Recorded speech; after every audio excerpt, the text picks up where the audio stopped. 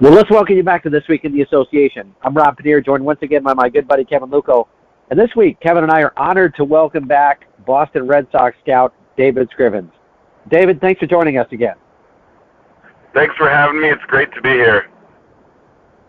You know, I have to say that I think this is, you're getting up on the ladder of all-time guest appearances on the show. I mean, you got to be like third or fourth at this point, so I know you got to be pretty proud of that.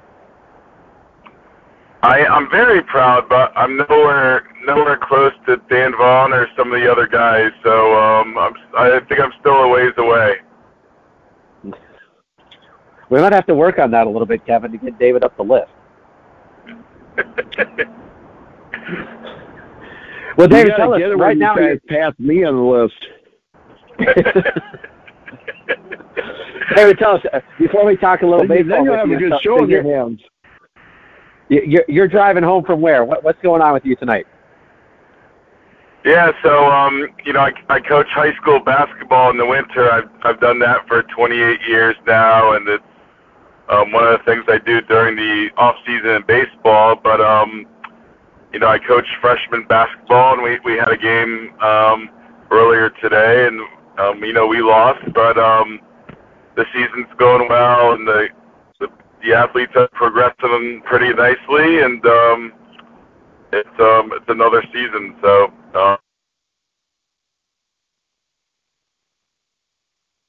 You know, David, you've been around baseball for a really long time, and so I know you come across those great minor league baseball names. Are there great kind of odd high school mascot names that jump out at you? Let's see. I know in Connecticut there's a handful of names. Like one of the high schools is called the Whippets. So that's one of them. Another one is called the Bell Ringers, and there's another one in Connecticut, the Wreckers. And so those are just the three that pop out in my mind. The Whippets. Is the mascot Devo? For the old people, is the mascot Devo or something? This one, no. Okay. Youngsters will explain it later. Yes, absolutely. Well, David, let's talk a little bit about now. It's been a few seasons since Major League Baseball made the big contraction, reducing down. And as a guy out scouting for the Red Sox and looking around the landscape of baseball, what's different for you personally as you're out scouting now? I mean, is it easier? Is it harder? What's become different for you personally? That's a good question. Every year's kind of been different, and of course, like after the COVID year, that first year there was, a ton of supply, and there's a ton of signings that first year, and then the last couple of years, that kind of calmed down a little bit, and and talking to a lot of the managers, a lot of them were having trouble, getting the players that they probably would have in other years. So, we're still trying to find guys. We're always looking for guys. It seemed like last year the quality of play was up a little bit, but depending on who you talk to in the different leagues or different managers, they all have different opinions on that. But it seemed to me last year that the quality of play was up overall in the independent league, so that's a good thing. But we always have needs, and we're trying to upgrade our organization with talent and that sort of thing. So it's everything else is similar. Of course, now we can watch almost all the games on video. So that's a good thing for us. We're getting a lot of live looks, but we can also watch some video before we get to a ballpark for a game. So that's always a plus. As you're watching those games, you were talking about the improvement in talent. Are there areas that specifically that you're looking at and you're going, wow, we're seeing better fielding shortstops or seeing wider arms? What kind of has really stood out to you in that talent level? I mean, in general, there's more velocity than there used to be. But that's probably just like across the board, I would say, as a lot of times now, starting in youth baseball or high schools or colleges, there's more emphasis on velocity. So, that's important, but, pitchability is something really crucial that we're looking for. I'm also actually seeing a lot of position guys that are, playing a handful of positions, like realizing that versatility is important. The other thing I'll say, like going back to the pitchers, though, is we're seeing a lot of pitchers that maybe historically were relievers and are trying to become starters to maybe get them some more looks from major league clubs or vice versa. So I kind of noticed that last year, like guys that I saw as starters, and I said, geez, like historically that pitcher maybe relieved for 4 or 5, 6 years, but tried to show to major league organizations that, hey, you know what, I can also start, or I can also relieve, or that sort of thing. Because in affiliated ball, a lot of times it's the indie leaguer that's got to kind of make an adjustment, whether it's that reliever who now needs to throw some innings, or that position guy who all of a sudden they're in affiliated ball and they've got to move over and move off shortstop and move to second base because the team's top prospect is going to be playing shortstop or that sort of thing. So, I thought the catchers were a little bit light across independent league baseball last year, like overall. But I thought everything was up a notch last year.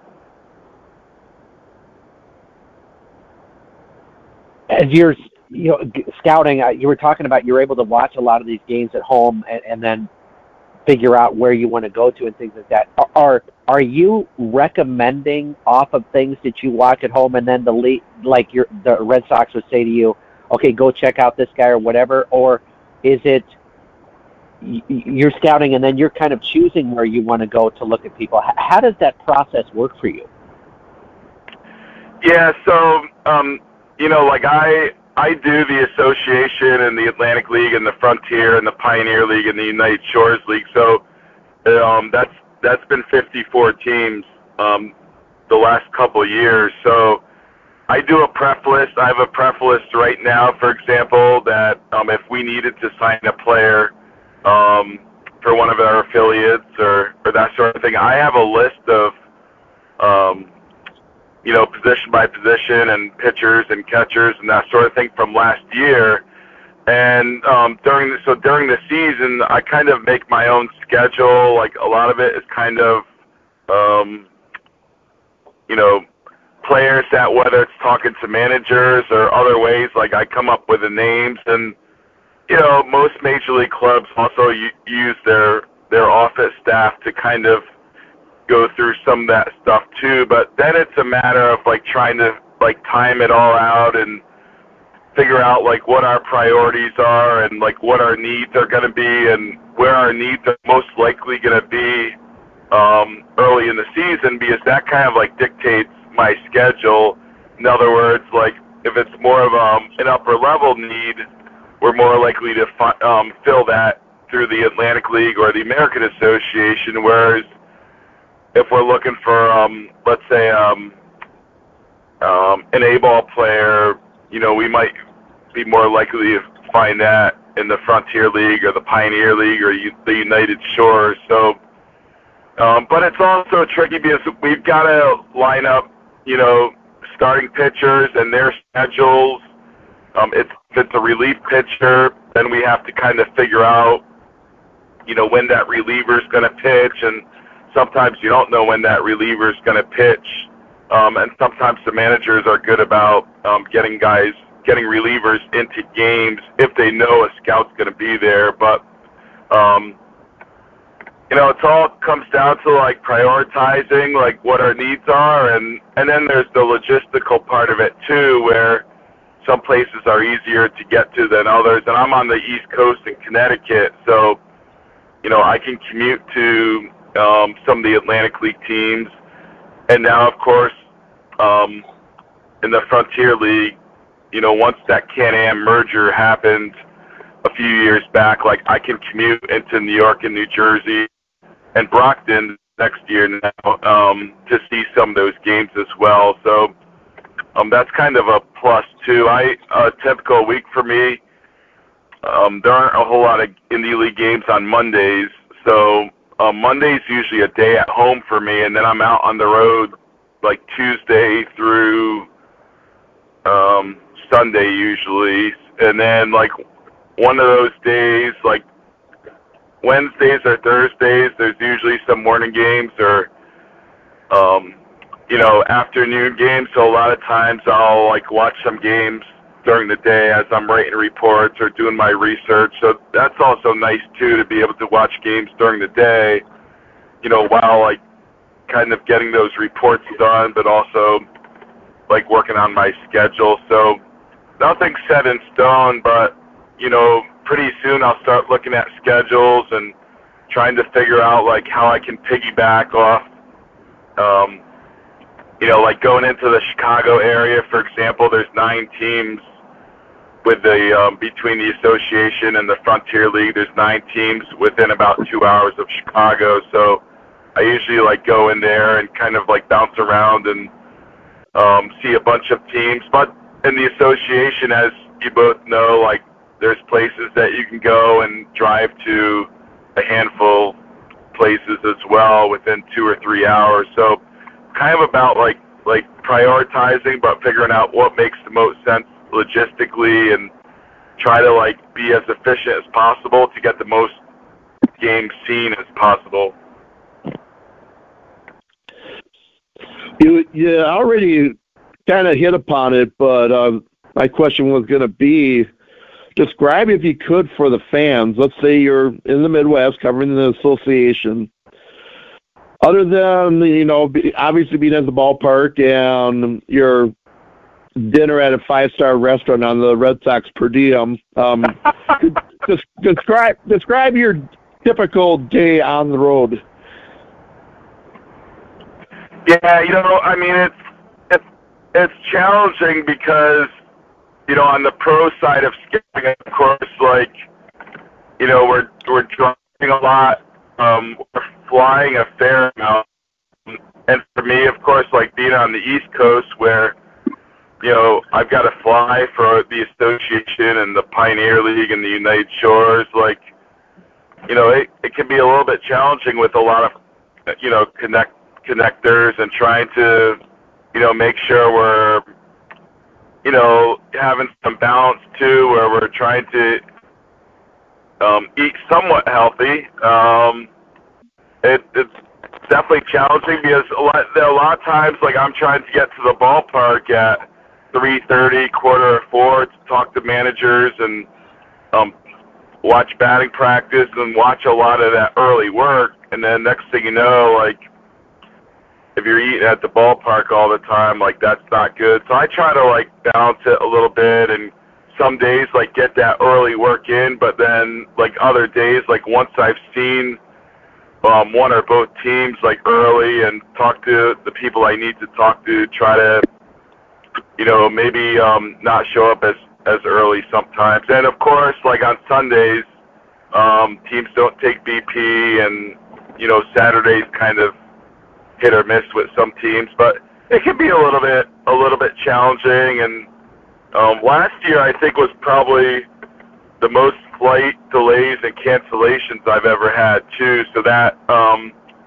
posed some challenges as well. So kind of like comes with the territory, I guess. Yeah, it was great to see you at the All-Star game. Yeah, for about 45 minutes, right? Would you mind sharing that story with the audience that hasn't really heard why you were only 45 minutes able to enjoy the game? Yeah, I on that day of the American Association All-Star Game in Milwaukee there, I had about 4 or 5 hours of flight delays out of New York, and it was just one of those days where I kept getting delayed and delayed and delayed, and I think I saw 4 innings of the game, and fortunately, like with the association, that was, I had seen all the teams last year, so that was good. But of course, like I would have liked to have seen the whole game, since that's why I went out there too. At least you got to see the most exciting part, because it was a great finish to the contest. I didn't hear you. I said at least you got to enjoy the best part of the game, because it was a pretty exciting finish to the contest. Yeah. I always enjoy the All-Star games, and it's nice too, because like even as much as I've seen some of the teams, like seeing pitchers 1 inning each, and then I can kind of figure out the guys that I haven't seen, like maybe I need to see again, and the All-Star games too kind of like help us form a roadmap as far as like who I need to get more looks at after that game's over. But it's always nice going out to that Milwaukee area, and do we know where the game's going to be this year? Kansas City. Kansas City, that's right. So it'll be good to get out there, and you guys will be there, right? Of course. We have to be there. It's in our contract there somewhere. If there's a contract somewhere, then maybe we're. Now I have to tell you, David, I don't think I've gotten any complaint or hate mail recently, so I'm going to throw this out there just to get somebody mad at me. So this United Shores League, what's kind of the level of ability, I guess, is the question. I'll try to keep this nice. What kind of talent comes out of this league? Yeah, so the United Shores League is, it's really development based. So, they're not playing as many games as, as the other, leagues are. So, they're doing a lot of the pitching development, and then some of the days they don't open up the gates to fans. But I would say it's kind of somewhere between the Pioneer League and the Frontier League overall, as far as kind of where it fits in. But it's tough to say, because there have been some big leaguers in the last 5 to 6 years that have come out of the United Shores League. So, but mostly been arms, I think, that have come out of that league and have gotten into affiliated or advanced in affiliated. So, but I think players are only eligible to be in that league for 3 years, if I remember correctly. Excuse my ignorance on those. Excuse my ignorance, but is that one of the leagues where they all play at the same complex? They do. So it's 4 teams. It's based in Utica, Michigan, so it's about an hour north of Detroit. It's all at the same complex. So a lot of and it's 1 game a day, so they're not playing double headers, but so they're probably playing 4 to 5 games a week, I would say, and they share the same facilities and that sort of thing. So it's a really unique concept. There's a lot, the fans really support it up that way. They bring in food trucks and vendors in the ballpark. It's it's really well organized and everything, and but a big part of it is development. So it's definitely from a fan perspective too. It's a good experience. Win a game every good every year, and they do a really great job up there. Do you feel, though, that the players miss out on something by never really having a road game where you're having to get used to the grind on the road and you got so many thousand fans rooting against you as opposed to the one complex league where the fans are just kind of there to see a game? Yeah, I never really thought about it that way, but yeah, as far as like the road trips and that sort of thing, like they're not getting it. But as I like go through the Frontier League and the American Association, I see so many players on those rosters who played in the United Shores League, but they kind of timed out as far as like eligibility, and there's an age, I forget what the age limit is, but there's an age limit, and then I think it's 3 years in that league. So a lot of those players do end up in other leagues, and kind of more of a traditional type of league. Beyond that, the United Shores League, I don't think turns over its roster as often as the other leagues, though, because it is development. So, they don't have the quick hook with some of the players as maybe some of the other leagues might. So does that mean because it's more of a developmental league that and I don't mean to make it sound this way, but there's less of an emphasis, or at least a little bit of a less of an emphasis on trying to win games as much as it is trying to develop the players the best possible way? That's right. Because, like in the association and some of the other leagues, like, I know the association has the we play to win thing. With the United Shores, it's about, like, the coaches are working, for example, with the pitchers who, they might say, hey, you know what, you've got to develop your slider maybe to a certain pitcher. Like, we know, like, your changeup is a plus pitch, but your slider needs some work, so we want you to, work on that.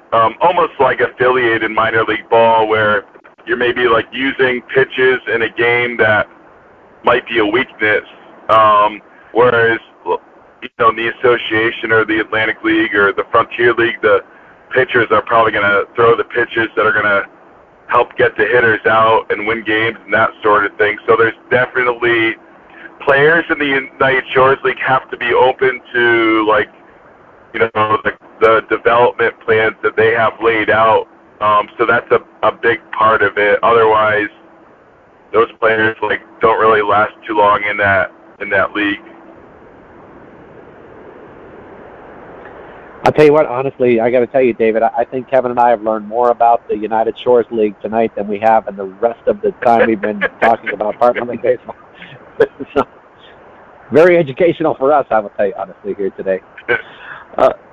You've had a chance now to watch since the Can-Am League and Frontier Leagues have integrated together. How do you feel that has boosted the Frontier League, if it has? Yeah, I mean, what's interesting is, they had to kind of, like, merge the various rules as far as, like, player eligibility. So, there's more veterans now in the Frontier League. The age limit went up, and then there's some better, I forget how many slots it is, but I want to say there's 4 veteran roster spots maybe per team in the Frontier League. So it's a little bit more of a veteran league than it used to be. But then the other part is the whole geographic footprint has changed, where, in the past the Frontier League was, a lot of it was in the, the Midwest and that sort of thing, and then you take the Can-Am part and add the Canadian teams, the New York and New Jersey teams. Now that footprint has really expanded. So, that the Frontier League now is probably in position to take on more teams, and of course they added the team in Brockton, Mass, outside Boston, so they can probably let more teams within that footprint now that they've merged with the Can-Am League. So it's definitely interesting, and all the leagues are probably looking to expand as far as number of teams, in coming years. David, I'm curious if this has any impact on your scouting. So this year we're going to see Logan Watkins moves from Cleburne up to Winnipeg. Greg Taggart moves out there to the Frontier League. We see Pete Incaviglia coming to Cleburne. When a manager comes in to a new team, does that impact you in any way? Or do you have an expectation, okay, this manager has a real good, track record of getting different kinds of talent, so maybe you spend a little bit more time scouting a team like that than you might have with the previous manager? That's definitely possible, especially the managers in the indie leagues that already have some history in the indie leagues, where there's kind of like a past record of a manager maybe building their team a certain way, and then we have an idea of what that manager's most team, but sometimes a manager, like in Taggart's situation, he's switching leagues, maybe to a league that's, I would say more of a younger player league than maybe the association. I'm just speaking overall in general. So, but sometimes managers are unpredictable too, and just or maybe building around ballpark factors and things like that. So the way they construct their teams might change as well. But from our standpoint, it's also good if there's a manager that we have a rapport with that might say, hey, you know what, here's what I think is a major difference between this league and this other league. That helps us too, and to be able to draw comparisons and get that manager's feedback who maybe has experienced different leagues, or to give us some historical context as well. Sometimes we'll say, how does such and such a player compare to maybe a player that manager had 5 years earlier? That can help us a lot. Interesting. Now you get to travel around to a lot of different ballparks. Have you seen every in the partner league park out there? So what's your favorite place to go to? Oh, good question. In the American Association, I really like, all the ballparks are really neat. They're really good ballparks. I haven't been to Cleburne in a few years, but that's a great park down there, and I enjoy going into Chicago, and Milwaukee's fun, and trying to think of some of the others there. Fargo's a good atmosphere. Haven't been to Winnipeg in a few years, but I really like, and then Sioux City and Sioux Falls, I enjoy going into those ballparks as well. And even though they're a little bit older ballpark-wise, they're still good places to watch a game, and they're really good viewing experiences. So, and then in the other leagues, Evansville's a great place to go just because it's a historic ballpark, and it's definitely a throwback ballpark. So I enjoy going to Evansville, but Gateway's a really good place to watch a game, and there's so many good ballparks in the indie leagues, whether it's a ballpark that was built for the indie leagues, or some of the ballparks, of course, were built for affiliates and then became indie league ballparks. So, surprisingly, a bunch of the Atlantic League teams I haven't been to some of these new places like High Point and Gastonia and Charleston. So, and Hagerstown is coming in this year. So, I'll probably get to a few parks this year that I haven't seen, but I've been to all the association parks, and I think I've been to all the Frontier parks too. Although Quebec is hosting the All-Star game this year in the Frontier League, so this will be my first Quebec trip. But there's a lot of the places I really look forward to going to.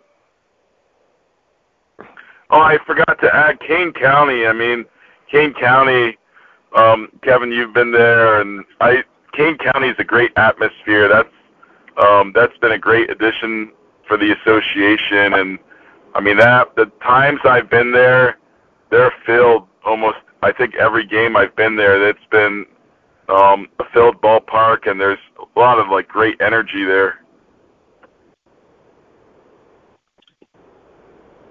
Now, Dave, let me ask you about. Oh, go ahead. I just came up with this segment about a minute ago, so we're just going to try it on the fly here. And it's going to be called Hardball Softball. I got two questions for you. Which one do you want to tackle first, the hardball one or the softball? Let's go right to the hardball. All right. I'm glad you said that. Earlier in the show, you mentioned there wasn't a lot of catching prospects out there last summer. And I know myself, wearing my American Association cap, I'm thinking right away of Chris Herman and the monster season he had for Kansas City. As a scout, does there get to be a certain age for a player where you think, okay, I got a book, we already know what this guy can or cannot do, I don't really need to file much of a report, I'm looking for somebody that maybe has slipped through the cracks and that's a bit younger? Not really, because we're trying to keep an eye on everybody, just because we never know what that need might be. We might want a veteran catcher to maybe work with our pitchers or that sort of thing. So we're always evaluating, because we never know. Some players are going to improve, some are going to be pretty consistent, some are going to decline and that sort of thing. So we might have a certain history, but every year I go to the ballpark and I say, geez, this player's really improved this year, or you know what, this player really declined this year, or hey, you know what, this is what I remember from this other player in past years. So that's the fun part of trying to see which players are either different than Baseball Reference says they are, or which indie leaguers that maybe we've seen for 3, 4, 5 years now are similar or different than what we remember. So that's the fun. We don't give up on those players or say, this player could never do this, or maybe historically wasn't we want to see for ourselves. And it's always fun when a pitcher maybe or a position guy struggle, and then all of a sudden they make an adjustment or they figure something out, and next thing you know, they're having success. So we try to be open-minded on that stuff. And then the managers are helpful too, because sometimes they'll say, hey, you know what, so-and-so is throwing a lot more strikes than they used to, and so that help from the manager kind of it helps us a lot too. All right, now the softball.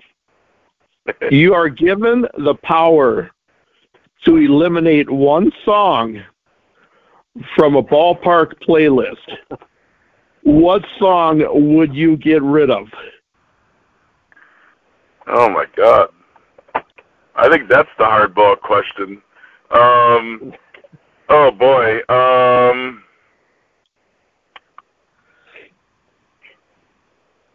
Oh God.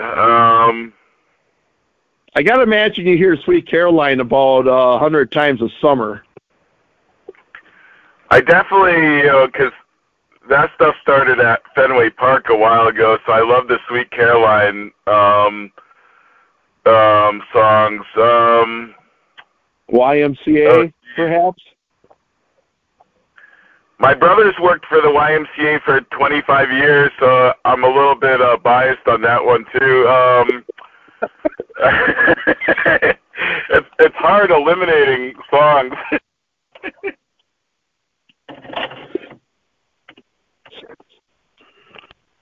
Well, let's just plead the fifth on it then.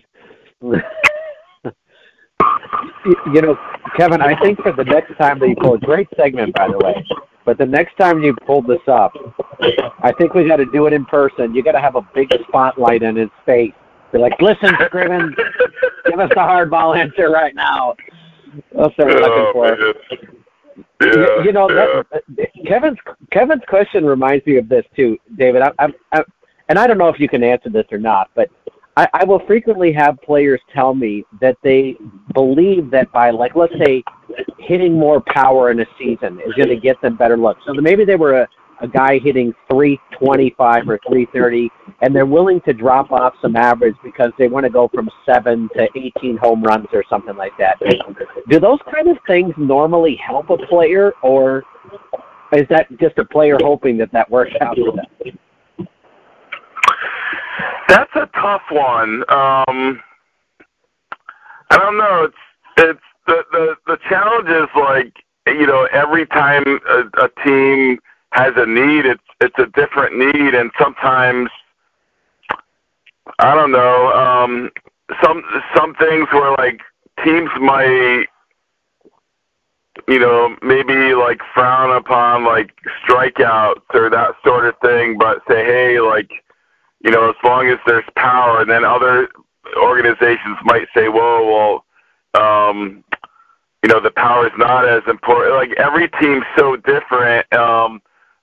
So I don't know, like, every year there's players that put up strong numbers, but for whatever case, for whatever reason, you know, a team just might not have a match for that skill set. And sometimes it's timing, sometimes it's,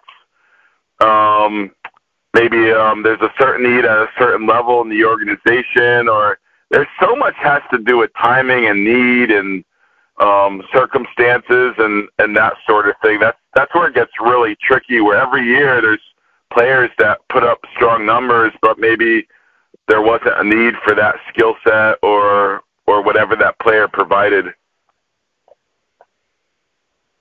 So it's not like if a pitcher added a great slider, let's say all of a sudden they're throwing a pretty quality slider as a third pitch, that might get them a different kind of look by scouts just because it's something new to them. But a hitter adding a little more power or stealing, you know, 12 more bases or something like that, generally, do they get the same kind of consideration as a pitcher who might have added another pitch to their repertoire kind of thing?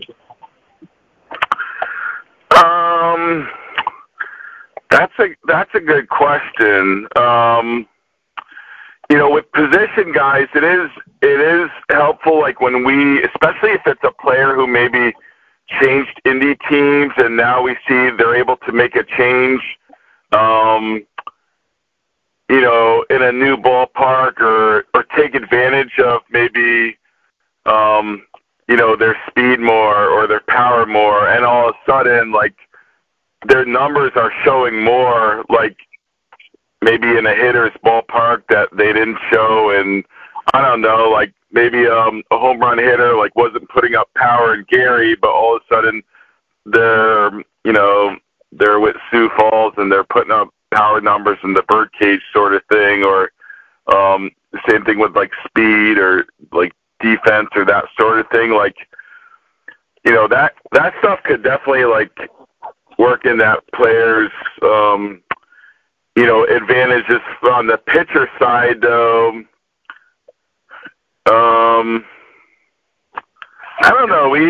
There's always some experimentation with pitchers, or managers will say, hey, you know, this pitcher just started throwing this slider, this cutter. They're experimenting with this or that. But I don't know.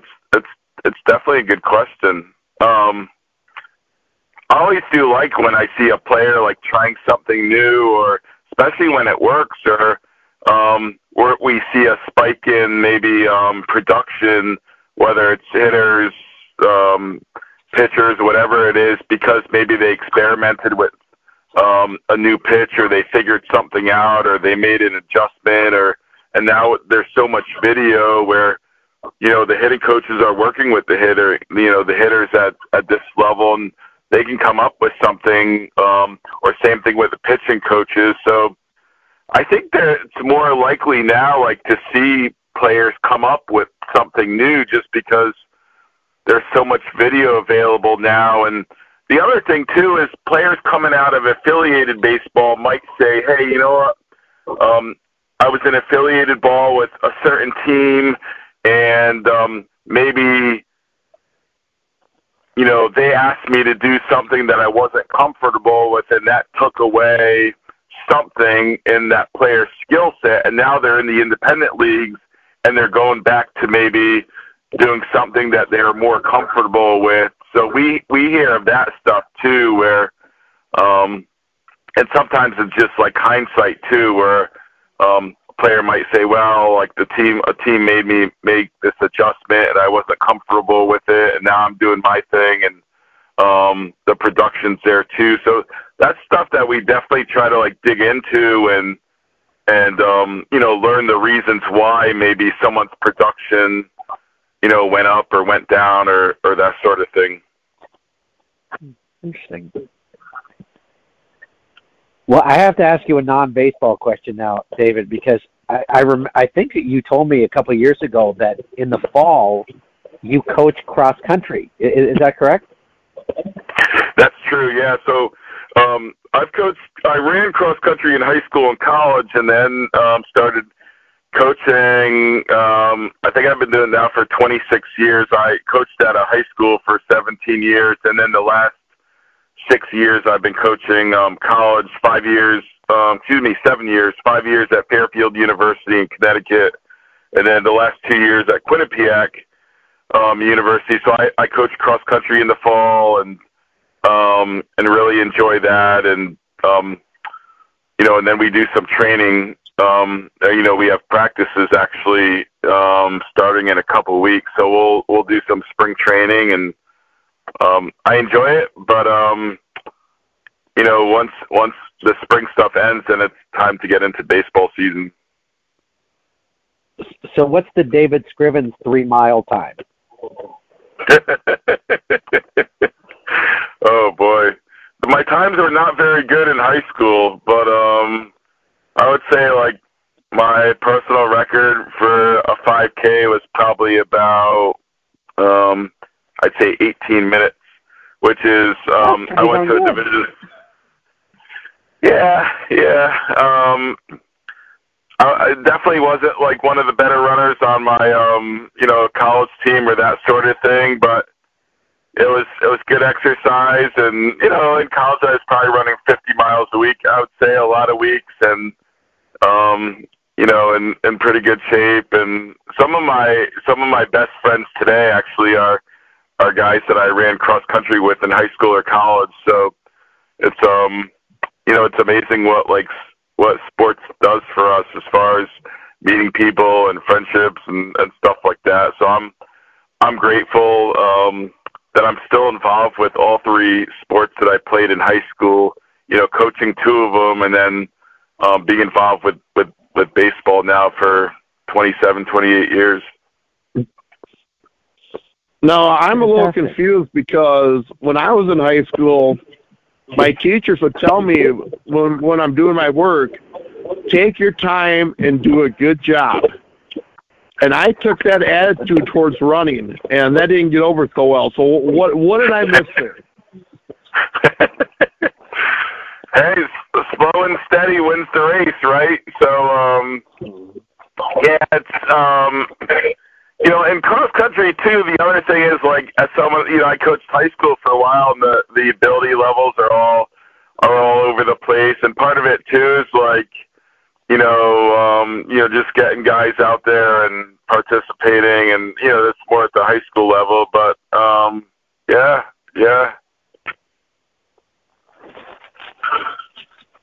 Teacher's selling you out there, Kevin. I think that's what David's trying to tell you there. Yeah, well, David, very mixed messaging coming there.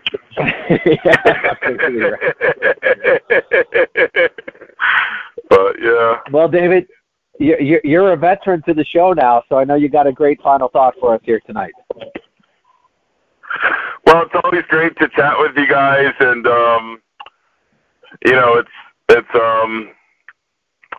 it's 2024 now, so the season's right around the corner, and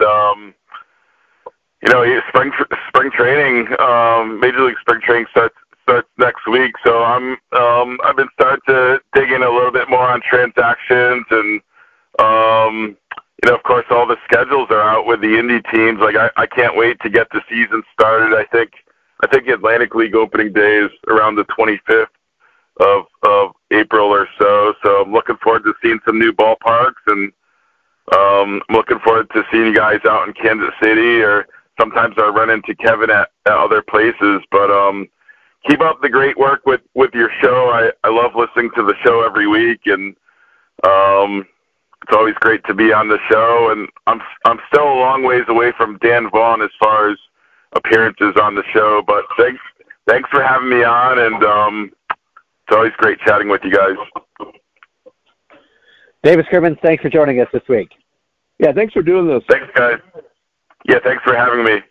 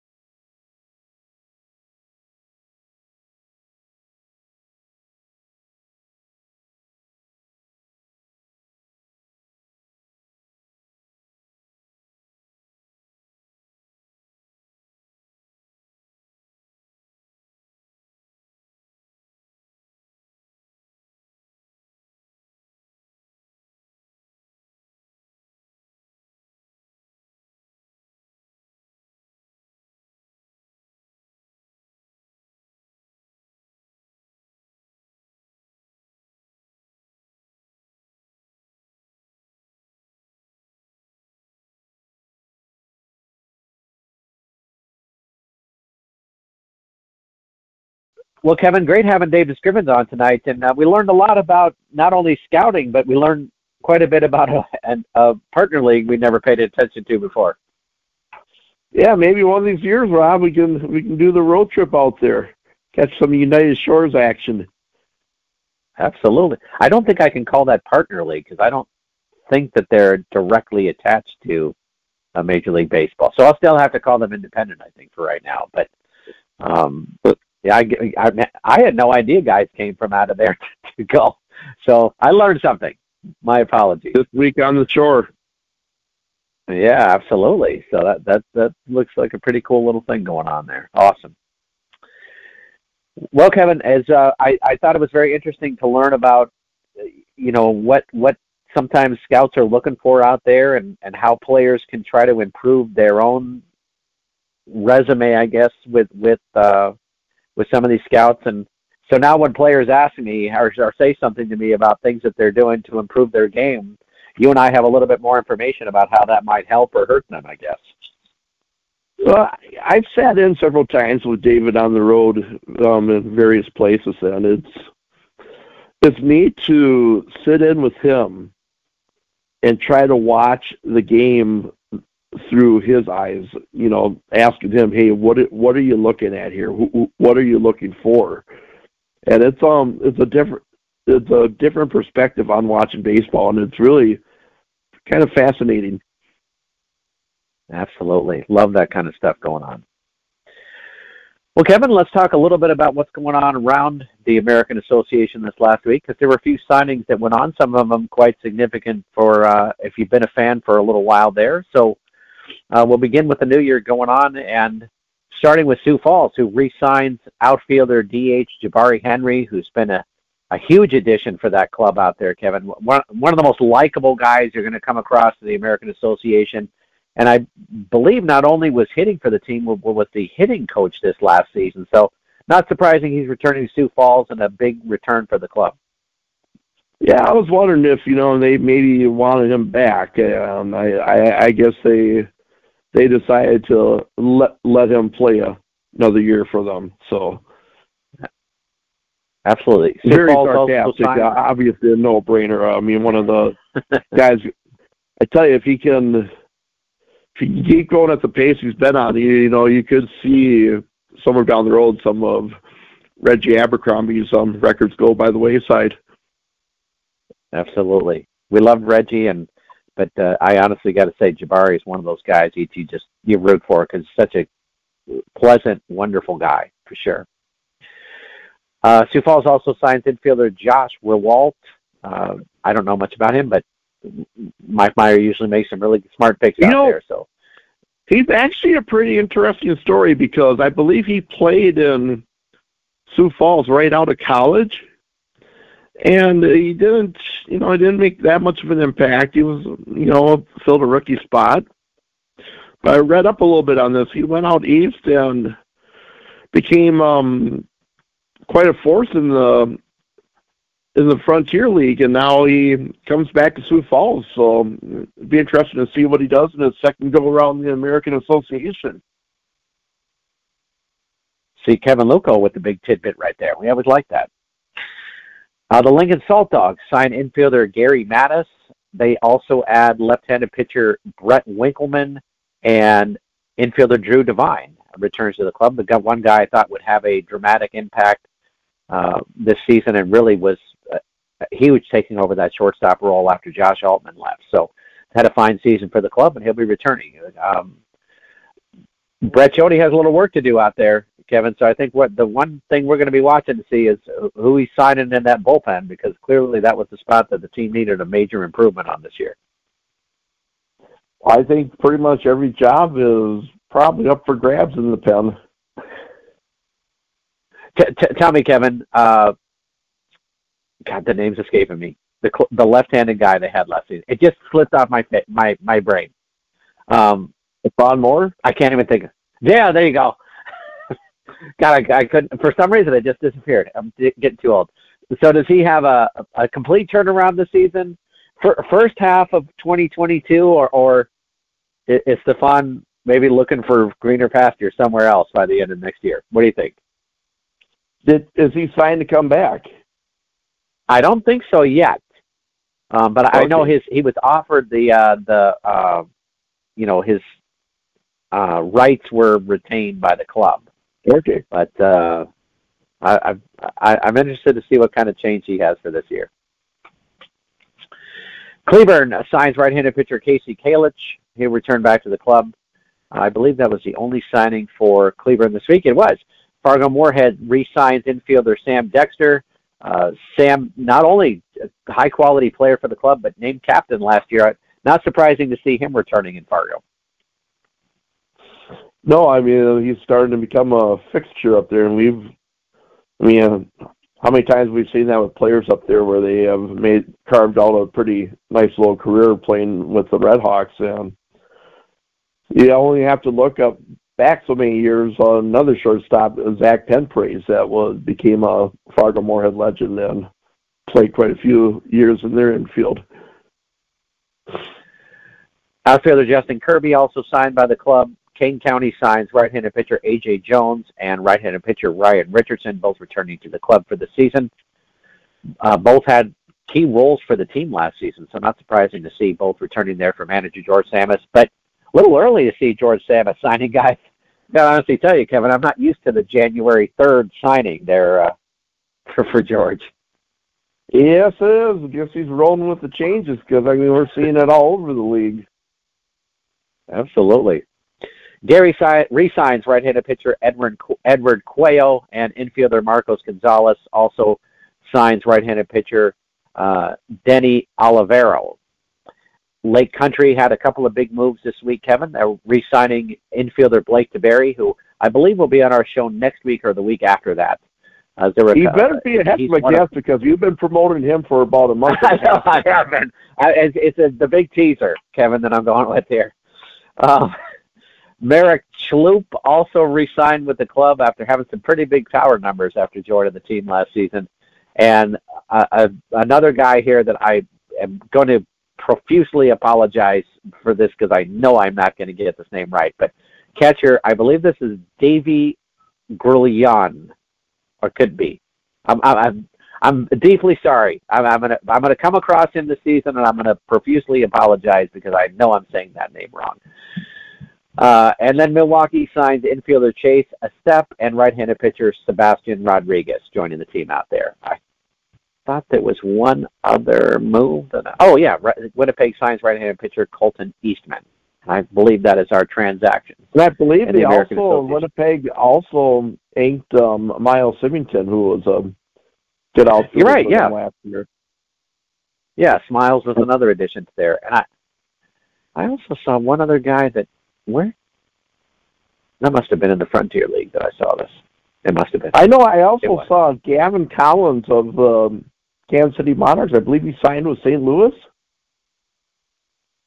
Oh, right on. Okay, well, that's good. No, I missed that little tidbit. So good. So, he was in a very tough situation last year because Chris Herman definitely wasn't sitting, but he found a way to make himself a key player for Kansas City last year. Got some time behind the plate, played first and a little bit of third, I even think, last season while DHing as well, and really had quite a good offensive year. So not surprising to see he got a chance. So congratulations to him. Yeah, we got another opening in Kansas City as Carter Waddell tweeted out that he is looking for an intern for the summer. So I don't know why aspiring broadcasters will be listening to our podcast, but if they are, find Carter Waddell on Twitter and what the heck, spend your summer in Kansas City covering the defending American Association champs. Great opportunity, great ballpark, great organization. Carter's a super nice guy. Good barbecue. Good person to learn from, too. And a great community. So great fans out there in Kansas City. They don't think that we think that, but we do. We think you guys are great. Out to the Frontier League, Kevin.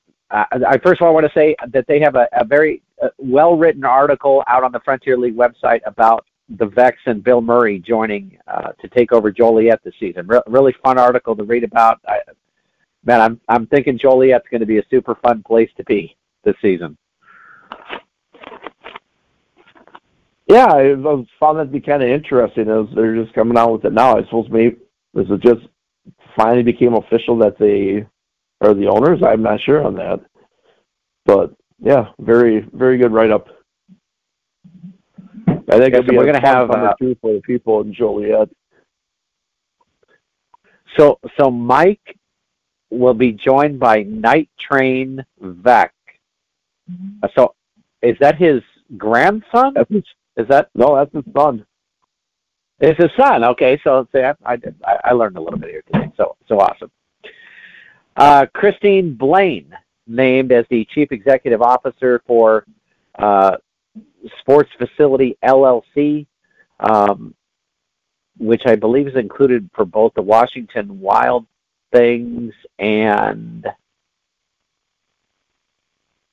I guess so that's the group that owns the Washington Wild Things. So she will be the Chief Executive Officer for them this season. So congratulations to Ms. Blaine for the fantastic job she's doing. And I also saw that the Baltimore Orioles hired the Otters.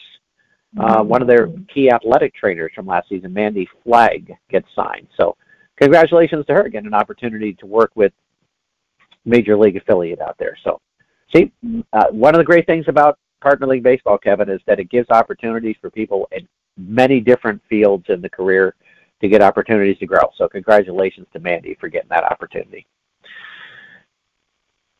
I think that is it from there. The Atlantic League had only one bit of news just because Kevin and I have a little bit of a soft spot for Staten Island after our good buddy Eddie Medina was the baseball operations guy there a couple years ago. But they signed Christopher Ogando to the club as the only transaction, he was released by the club, as the only transaction in the Atlantic League through the first 8 days of the season. So roaring out there in the Atlantic League. And I believe, Kevin, that is it for Partner League Baseball today. How about that? That's it, Kevin. So what's going on with Kevin Luckow these days? I'm talking about. What's Kevin Luckow got going on these days? That's always good to find out about. Well, still in hockey mode. Obviously, you got to do a little bit of work to try to put on this marginally quality podcast that we do here. So, but, keeping up on the news, obviously, but, we're in full dry dock right now as far as the blog goes, and mostly just following hockey and trying to get through another winter. Hey, marginal quality is still a level of quality, Kevin. So, let's just give it that. You're getting a little bit. We never want to come across as being egotistical. So, I've always tried to just go with the self-deprecating route and it avoids any criticism from others. I can't imagine being egotistical about the performance I do on this show. So I'd have to really be setting a low standard for what I believe is a high standard, I guess, to make that happen. I think you're getting a little dusting tonight. I'm supposed to get like 12 to 13 inches, they claim, here in the Cedar Rapids here this evening. I'm not believing it. I never believe weather people, so I never think that that's going to happen. But if it does, I guess I'm going to be snowed in tomorrow.